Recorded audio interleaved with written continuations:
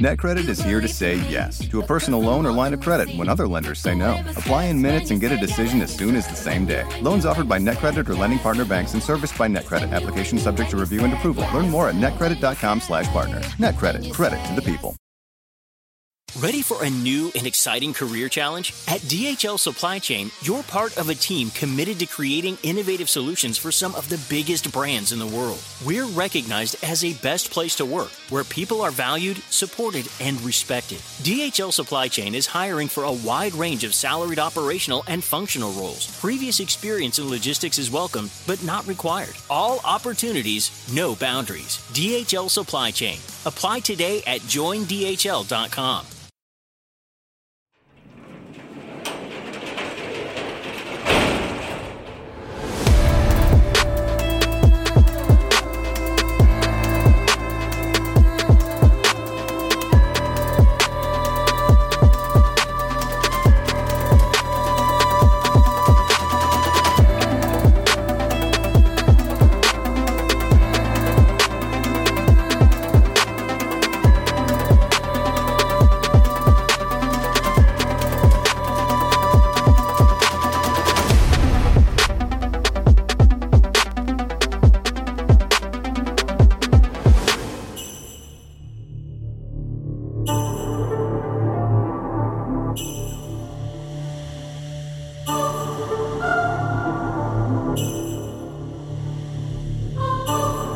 Now, Jim and Frank, I'm absolutely fascinated by this tip line call that comes in February of 1997. It's supposed to be a tip to try to help, direct, or give information regarding the investigation in the homicide of JonBenet Ramsey.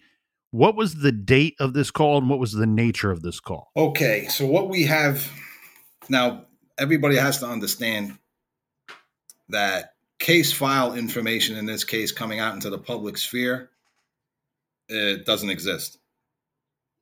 I mean, you have the Ramsey interviews, John's interview, you got two Patsy Ramsey interviews, but case file information, we don't have it except for this. And this is a report from the Boulder Police Department. We were emailed this from a third party saying that we should take a look at something. And they sent us a file and it was this. So we're looking at it and there's a date. It's to one of the commanders at the Boulder Police Department. And it's also to the district attorney's office. It's written by a detective, dated 2/26/97. 14:30 hours. And in this tip line call, the detective is interviewing a woman who's calling to give information about a family member, her brother. And she's stating that after seeing the Ramsey murder, she thought maybe she should call and let the police know. And as the detective is interviewing her, she's talking about how her brother is a part of St. John's Church and how he had sex with his sister, her, from the age of 11 to the age of 18. And the woman also states that her brother has mentioned that he knows the Ramsey family, and she wants this information to be given to the police and thinking it may help and that they may want to look at her brother. So that is, in essence, the tip line call. It goes into, I don't want to read the whole thing, but it just goes into where she lives, where the brother lives. But the crux of it is the information that she was sexually abused by her brother over a period of years. So you talk about incest, and because of her age, and she mentions it started off as kind of like nude modeling, but then led on into full intercourse. So this wasn't just a case of slight molestation. So that is, in essence, this tip line call. To be clear here, this tip that's coming in is coming in for, and I know that you've already said a lot of this, but I want everybody to have a good understanding. The tip that's coming in is saying, not only was I subjected to abuse or incest at the hands of my brother, but this individual has direct ties to St. John's Church and is in Boulder, Colorado, 1996, December. And so this individual should be of great concern, especially factoring in that the victim in that abuse case that she's calling in would have been a younger victim. Yes, she was in her 40s when she made this call back, and so this happened many years prior to the murder. So she was aged 10 or 11 when it started, lasted up till she was around 18. Her brother, this is the person that's connected to St. John's, was around 16 when he started the abuse of his sister. And for whatever reason, when the JonBenet Ramsey case broke, it just reminded her of her brother, and she was like, I better call the tip line, which she did. And then what you have here is the detective interviewing her over the phone, and she's giving him this information. The other thing that came in was a narrative written by another detective. And it pretty much goes over the phone call that the other detective had, and it's just basically a summary. And the detective actually writes, after speaking with this woman, I felt it was important to speak with her brother. So they bring the brother in and they question him. But before the brother, they bring in Reverend Hoverstock, who was the rector or the head priest of St. John's Church. They tell him about the phone call they have received from this woman. And they mention that this person that she's talking about is from St. John's. And Hoverstock says, oh yeah, I know him. But he said, I'm shocked to learn about any kind of sexual molestation about him. I had no idea. That is an important statement by Reverend Hoverstock, because we have other information that contradicts that statement by him.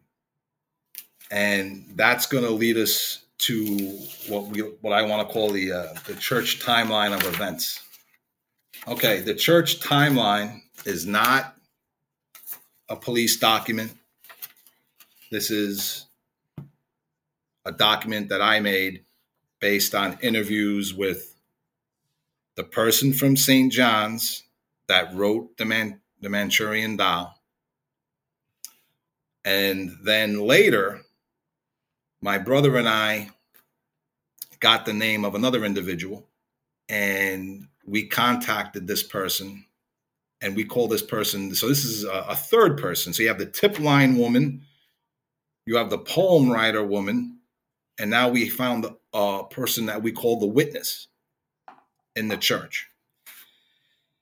And the witness describes to us a story that ties in the poem, the Three Men poem, and how certain stanzas were based on true events, based on our witness in the church. It's what our witness went through and witnessed. So our witness at the church joins St. John's Episcopal Church in 1992. Our witness states that Father Hoverstock is notified about an individual by the individual's sister. That individual I'm referring to is the individual I just talked about in the tip line, the brother. The sister that made the tip line call in 1997 went to the church and told Father Hoverstock about her brother. That transpired, according to our witness, between the years 1992 and 1994. This is a huge problem because, as I had just read in the police documents, Hoverstock said he was shocked to learn about this individual and about any kind of sexual molestation. According to what my witness says, he knew years prior. So he knew exactly what this person was years before JonBenet died, and then lied to the cops about it. That opens up a can of worms because he was there that morning. He's a close friend of John Ramsey. So big problems. To continue with the church timeline. Hoverstock is notified about the brother by the brother's sister concerning the brother's sexual abuse of her when she was younger. Mid-90s, Father Hoverstock oversees St. John's 100th anniversary capital campaign, which resulted in a major restoration and expansion on church campus. Millions of dollars are raised. This is an extremely wealthy church. Everybody needs to remember that. Okay, January, February 1997. Woman calls the Ramsey murder tip line. The woman tells the Boulder Police Department about her brother, who is a member at St. John's. She tells the Boulder Police that her brother started having sex with her around the age of 11 through 18 years of age. She states that her brother, that they need to look at her brother when it comes to the murder of JonBenet Ramsey. February, March 97, Boulder Police interview Father Hoverstock. Hoverstock talks about the brother. Hoverstock says he has no knowledge of the brother being a child molester. Hoverstock says he is shocked to learn of this information. And as I just stated, my witness contradicts that claim. February, March 97, the Boulder Police Department interview the brother. During that interview with the brother, he pretty much has no alibi. Asleep at home with the wife. That's not considered a good alibi. April 30th, 1997. Let me jump in here for a second, Frank. Yes, sir. Where in proximity to the Ramsey home is asleep at home with the wife? Very close. Minutes. Minutes driving, minutes walking? Minutes walking. Minutes walking. Mm-hmm. Continue on. I'm sorry. 1998. Our witness befriends the brother at St. John's. Like I had mentioned earlier, he was a very popular individual at the church. The brother starts to talk to my witness as they get closer. And then all of a sudden starts telling her about incest fantasies that he's having. Starts showing her his writings about incest. And tells our witness that he is watching and fantasizing about little girls who attend church at St. John's.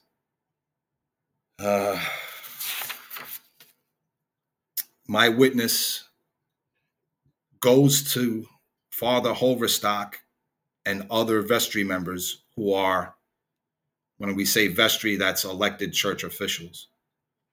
And she tries to tell them about this individual's actions and behaviors, about the incest fantasies and the fantasizing about girls at the church.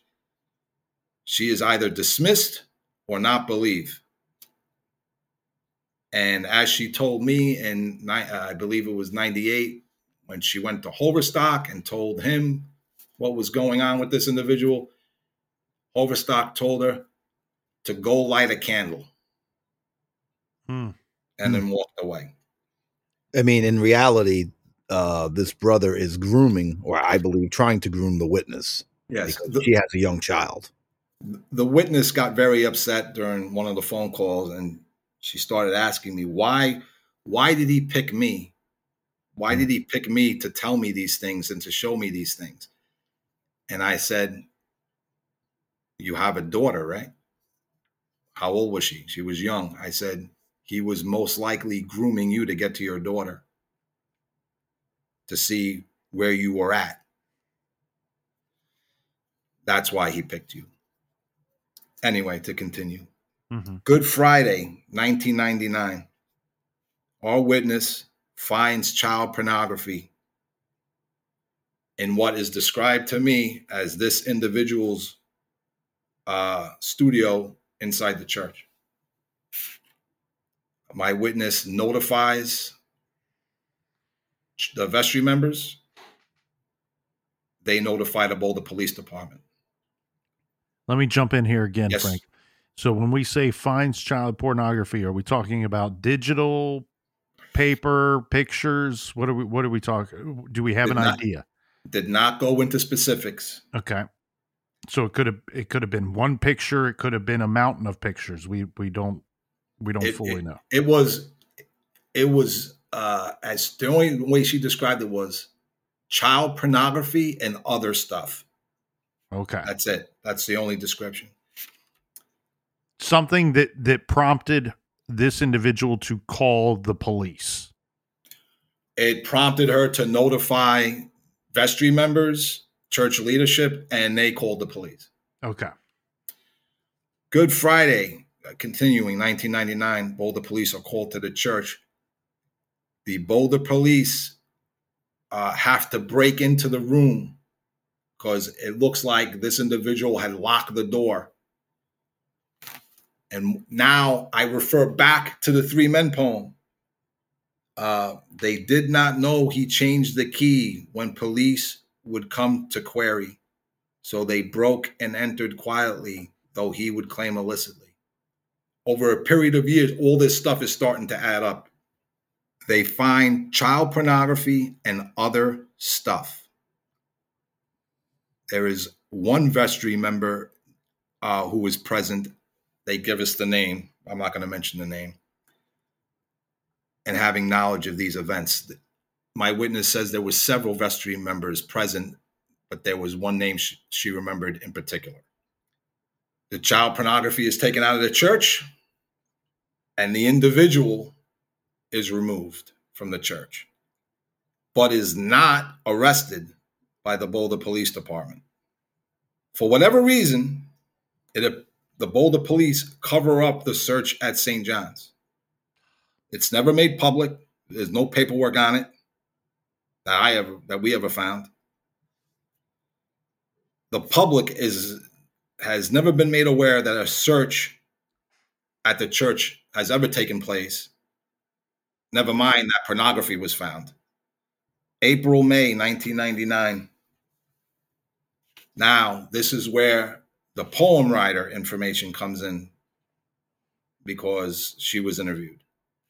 Poem writer states that vestry members meet to discuss what to do with this individual.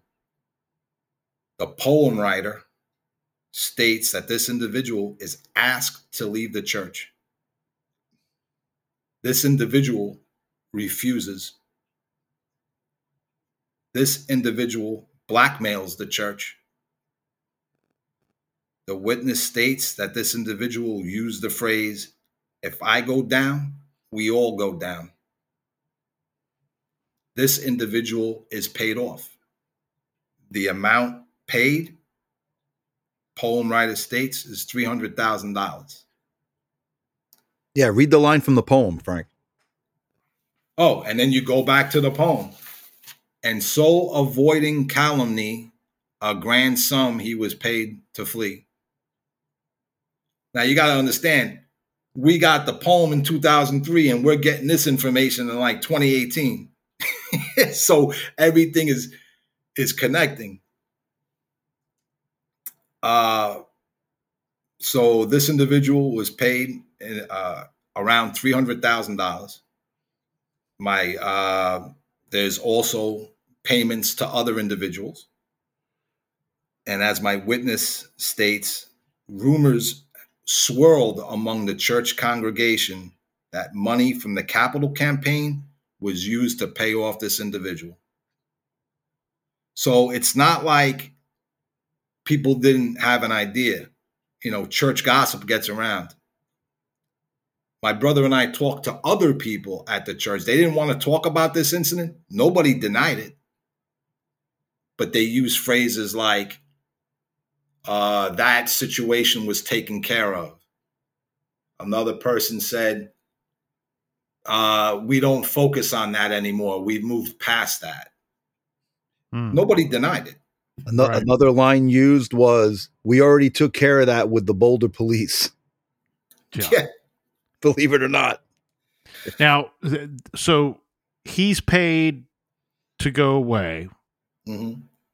Give him some walking around money, some walking away money. What year was that?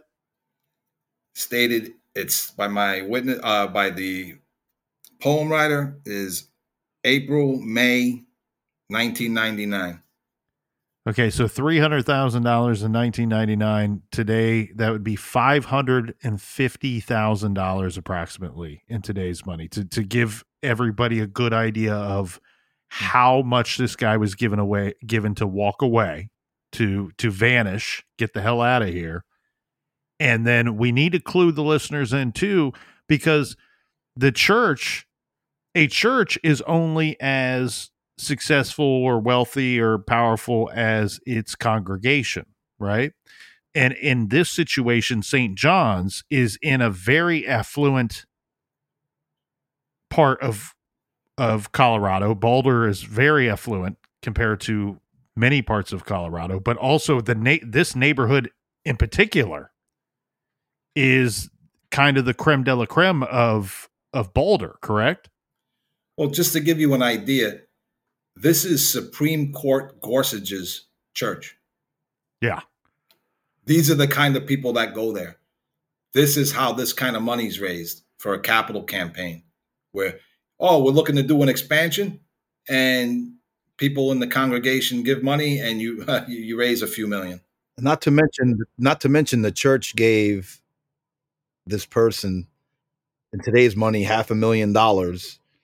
This is the same person who was alleged by his sister raped and abused her, fantasized about incest and about abusing other girls at the church, had child pornography at the church, and you're going to give this person money to go someplace else? Well, I mean, that's how it all adds up in totality. Now, you have to understand, the witness is not aware. When I told her about poems, she had no idea. She didn't know anything about poems. And when I was talking with her, the witness even said, I started talking about the Ramsey case, and she started getting nervous. The witness is like, you're not telling me that he could be part of this. It's like they didn't even they don't know about the tip line call, because nobody knows about the tip line call. The witness didn't know. Apparently, the poem writer may have had an idea when it's written in the poem. His sister told them it could be. Mm-hmm. So to finish the timeline, after this individual is paid off and leaves the church, one of this individual's close friends, who was known as a bad seed, a bad guy, that's the information that we received on this individual. My witness states that this close friend of the individual who just got paid off starts to stalk her children and threatens her to the point where she has to get a restraining order against this individual. And that's the end of the church timeline. So And I'm sure, I apologize to the listeners. I know this is like a lot of information and it seems like we jump all over the place. But what you have here is a problem with this case, especially when it comes to Hoverstock, because it's apparent. I have no doubts about my witness. The first phone call I had with her, she was nervous. And I said, we'll continue it at another time. Once I mentioned poems and she started panicking at the Ramsey case, that's somehow connected, she panicked. She calls me 2 days later and pretty much says, what are you doing? I said, I'm laying in bed watching college football. What are you doing? She's like, I'm having a picnic with my family. Here's how it happened. And that's when she told me everything in order. And that's how the church timeline came into existence. Mm-hmm. So it appears Hoverstock lied, according to this witness. You have child pornography removed by the Boulder Police Department in a search. The person whose child pornography, who has the child pornography, is not arrested. That's a problem because this is the group that's supposed to solve the Ramsey case, and you're covering up for a pedophile. So it appears the church and the police were kind of working hand in hand to make sure that this never came to light. But what happened? Somebody got cute and wrote a poem back in 2000, 2001, never guessing that anybody could ever figure it out. Lou knew its importance. Me and my brother knew its importance. We kept digging, and now we are at where we are at. And we don't know how. I don't think we can take it any farther. We achieved every goal that we set out in 97 to achieve. We said there'd be a witness that would make claims of child sexual abuse against John or somebody close to him. Those accusations were made. The witness came forward from California. We said that if we kept digging in the town, eventually we would come across another case or another scandal that roped in Ramsey case players. That is what happened in the church scandal, the Ramsey church, the one JonBenet went to, an individual, and then you have payoffs and a cover-up. Break this scandal open, get answers on why the police did what they did, and the district attorney, they're just as culpable too. Because they had to have known about the search. They knew about the tip line call, so they knew about this individual from Jump Street, district attorney's office, and the police department. And how the hell they get that tip line call in 97 and nothing happens until somebody calls in 99? Frank, what's fascinating is that, you never hear anything really discussed about St. John's Church. You always hear different, theories and what's going on in the house and what happened here, what happened there, but no one ever discussed St. John's Church. And what did Ali Gray say about St. John's? Ali Gray told us, Ali Gray was pushing us towards the church to investigate the church. And two disturbing things he said. He said, one concerning when we were talking about the individual who got caught with the child pornography at St. John's, Ali's words to me were, it wasn't just him. Right.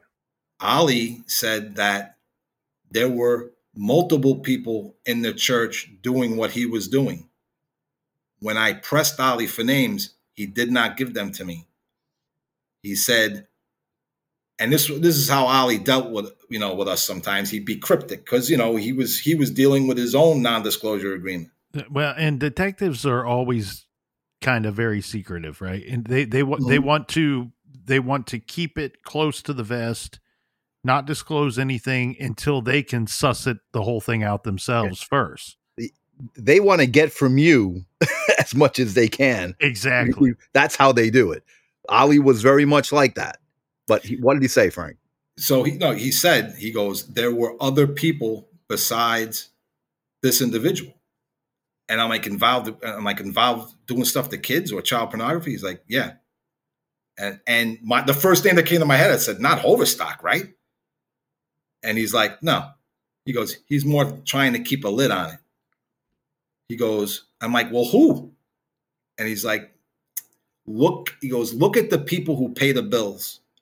And I didn't understand when he told me back then what that meant. He was talking, the people who pay the bills at St. John's are the vestry members, the elected officials. They literally pay the bills. So Ali is saying that maybe 3 to 4 of them. Why do you think the blackmail was effective? If I go down, we all go down. And that's why they paid him off, because maybe he was threatening to out others. So you got a huge problem within this church. And like my brother was saying, oh yeah, they threw out a lot of names in this case. They recycle them every year like clockwork almost. Gary Oliva, right? Every year we'll get a Gary Oliva story. What's another good one? Michael Helgoth. Michael Helgoth. Oh yeah, maybe he did it. Oh yeah, sure. And then people, over the years, maybe it was somebody from John's job because they were jealous. Give me a break.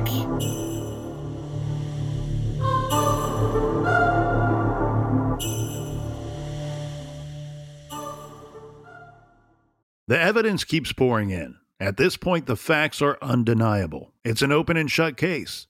Monopoly Go is the most fun you can have in a mobile game. Everyone is still talking about Monopoly Go, for a good reason.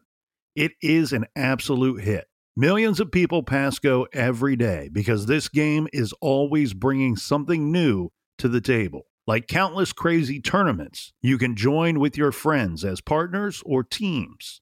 Or timed events offering bonuses like massive multipliers or rent frenzies to help you get huge rewards. And there's so many rewards to discover. Rare stickers you can trade with friends to complete albums. Delightful emojis to taunt people with when you raid their riches. Unique playing pieces and so much more.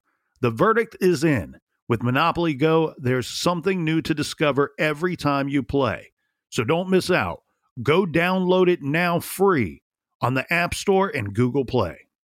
Do you want to set your child up for success? Of course you do. That's why you need to check out IXL Learning today.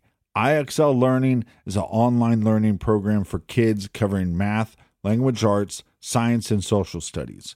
IXL is designed to help them really understand and master topics in a fun way. It's powered by advanced algorithms. IXL gives the right help to each kid no matter the age or personality. There's one site for all kids in your home pre-K to 12th grade. Kids could use it at home on their computer or on an app on your phone or a tablet. No more grading those worksheets. IXL grades everything for you. 1 in 4 students in the U.S. are learning with IXL. IXL is used in 95 of the top 100 school districts in the U.S. I love recommending IXL Learning. Kids can learn at home or on the go. And all my friends and family that are using it absolutely love it because it's so easy to set up and so easy to use. And even the kids that I've recommended it to their parents have told me, hey, Captain, thank you. I was having problems in math and my parents couldn't help me, but IXL could. Do you want to get your kids back on track or do you just want to get your kids ahead? Do so with IXL Learning. Make an impact on your child's learning. Get IXL now. And True Crime Garage listeners get an exclusive 20% off IXL membership when you sign up today at IXL.com/garage. Visit IXL.com/garage to get the most effective learning program out there at the best price. Check out IXL.com/garage today. Warmer, sunnier days are calling. Fuel up for them with Factor's no prep, no mess meals. Meet your wellness goals in time for summer thanks to the menu of chef-crafted meals with options like Calorie Smart, Protein Plus, and Keto. Factor's fresh, never frozen meals are dietitian approved and ready to eat in just 2 minutes.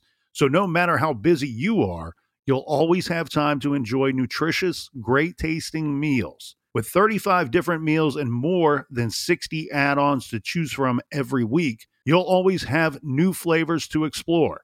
Crush your wellness goals this May with dietitian-approved meals and ingredients that you can trust. Make your day delicious, from breakfast to dessert. Stay fueled with easy, nutritious options. Treat yourself to restaurant-quality meals that feature premium ingredients like filet mignon, shrimp, and blackened salmon. I am new to Factor, and I have been loving every minute of it. I have a problem, and it's called lunch. Some days I need to pack a lunch, and some days I work from home. Whether I'm at home or whether I'm on the go, Factor is fueling my lunch from now on. Head to factormeals.com/truecrimegarage50 and use code truecrimegarage50 to get 50% off your first box, plus 20% off your next month. That's code truecrimegarage50 at factormeals.com/truecrimegarage50 to get 50% off your first box, plus 20% off your next month while your subscription is active.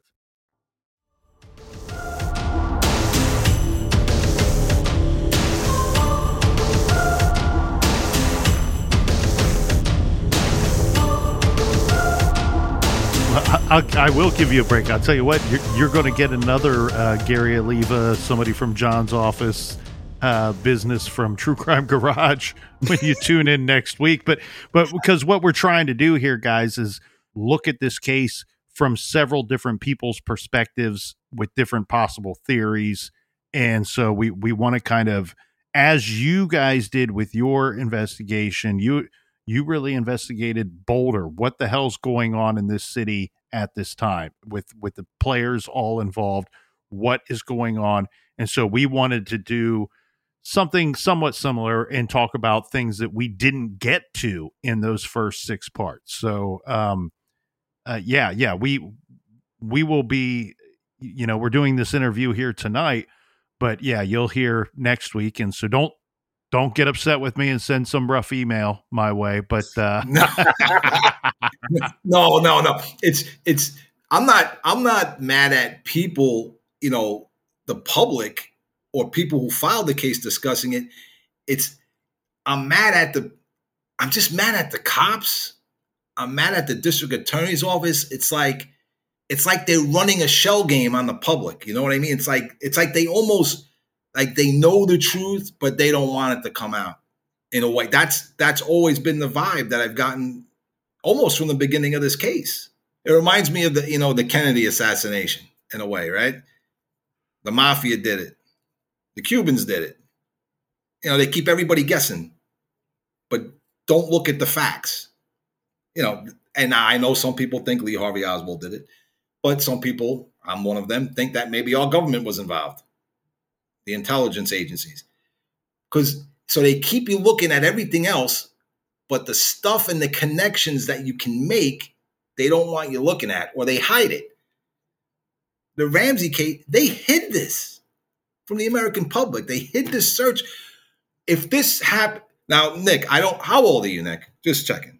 You're going to make me say this on Mike. Oh, I'm sorry. I would have to I'm give. sorry. I'm putting him on the spot, Frank. I'm 44 years old. 44 years old. 44 years young. Hey, you're younger than us. Okay, so you have an understanding. A lot of people are younger and they don't understand what this case was like in the beginning, how big it really was. If this information surfaced at the start of the case, that church would have been destroyed instantly.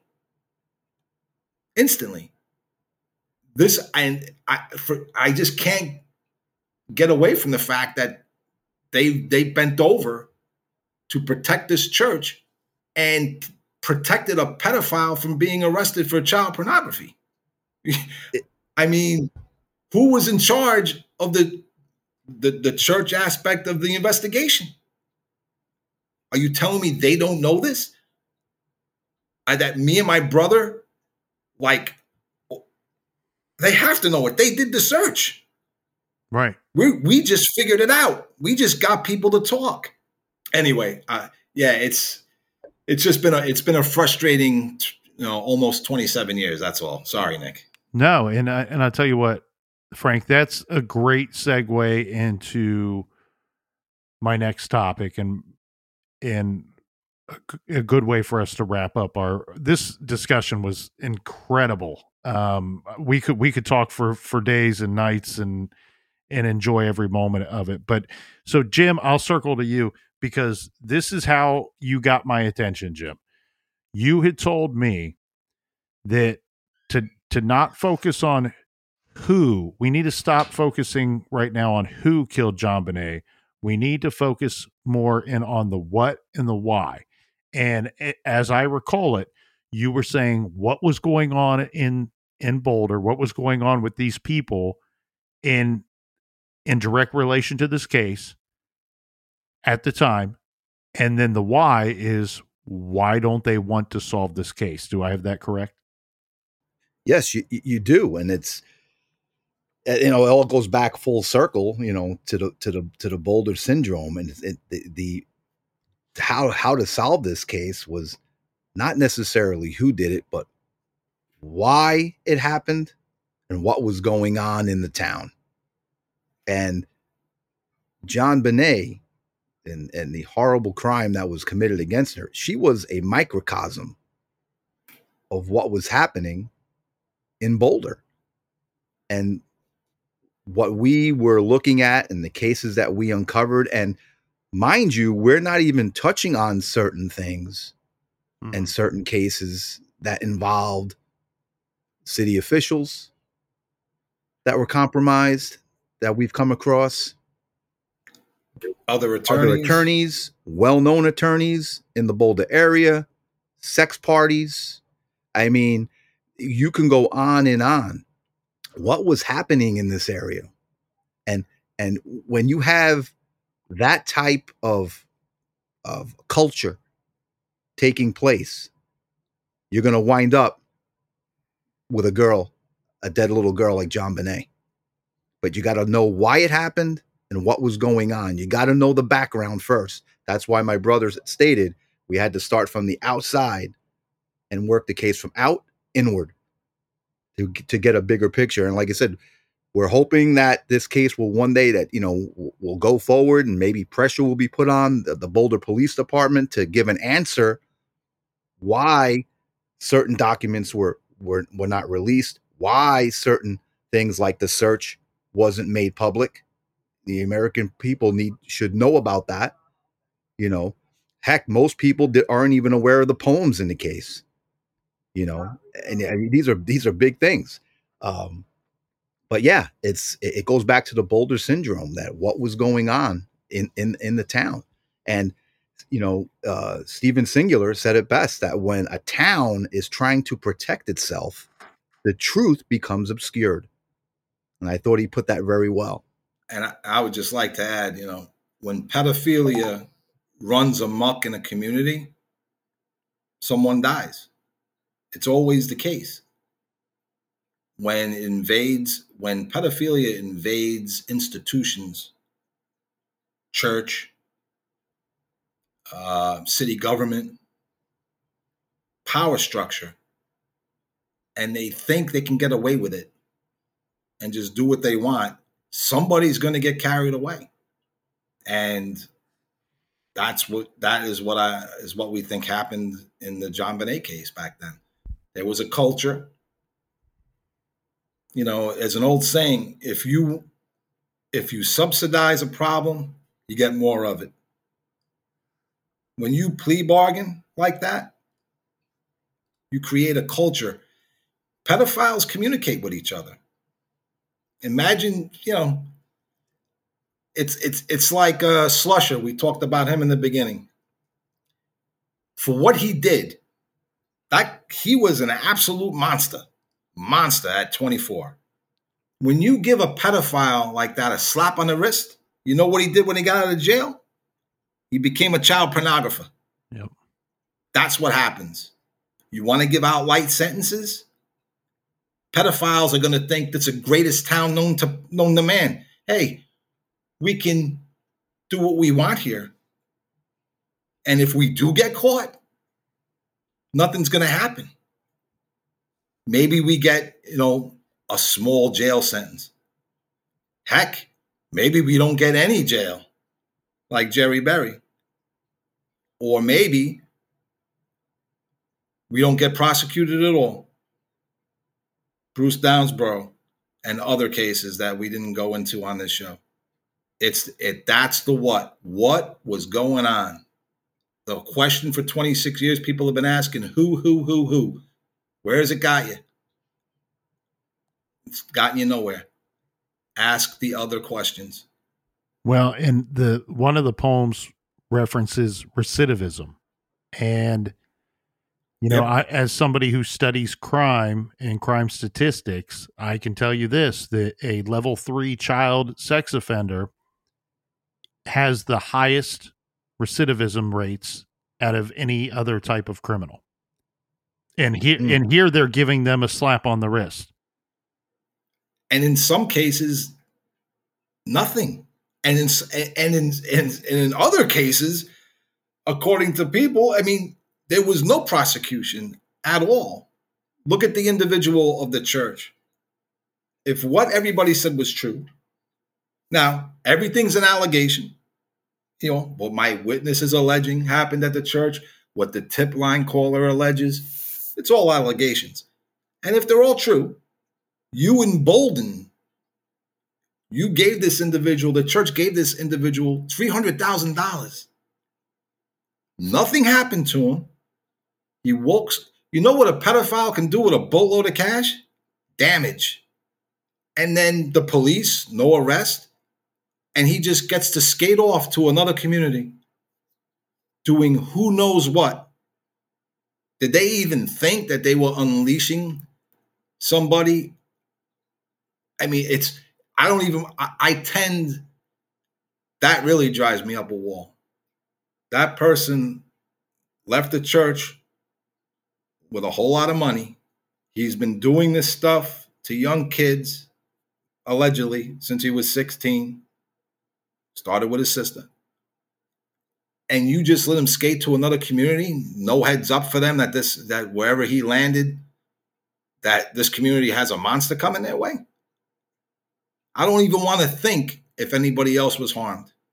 Because if that's the case, cops need to lose their jobs, their pensions, anybody involved with what happened at that church, if it's true, if the allegations are correct, they need to be fired or have their pensions taken away. Examples must be made.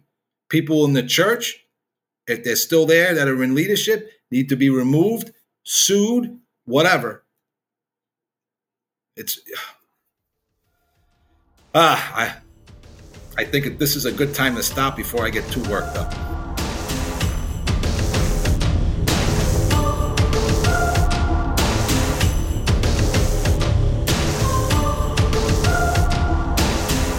This has been an incredible month here in the garage. I'm so excited that we were able to bring all of this information to you. I know it's a lot, and it's coming at you from a lot of different directions. But when we covered this case a few years back with our 6-part series, JonBenet, we realized that there was so much more to this case, and there were different important perspectives about this case and aspects that we never even touched on. And it was through the success of those episodes and the show's popularity that we were able to speak with some of the individuals that you heard this month in the garage. We spoke with John Wesley Anderson, who worked with Lou Smith, who was one of the key players in this case in JonBenet the Master Detective, Parts 1 and 2. We did a further deep dive on Gary Oliva and some of the other suspects and persons who had claimed to have been there when JonBenet passed, or may even have been responsible for her murder in JonBenet I Killed Her Parts 1 and 2. And we recently spoke with Stephen and Joyce Singular for our interview that we titled JonBenet Presumed Guilty. We recommend that you check out John Wesley Anderson's book, Lou and JonBenet, and the Singular's book, Presumed Guilty. We want to thank everybody for joining us this month here in the garage and all year long. And we will have our 6-part series on JonBenet Ramsey released Christmas week. Don't forget, we have our other show, Off the Record, that you can subscribe to on Apple subscription, or you can subscribe via Patreon. And for those of you new to Off the Record, we have several JonBenet Ramsey episodes, one in particular that you're going to want to go back and check out from May 14th when we speak with one of the officers that worked for Boulder Police Department. We will be back to our regular scheduled programming in 2024. And until then, we want to thank all of you and wish you a happy holidays and a happy new year. And until 2024, be good, be kind, and don't litter.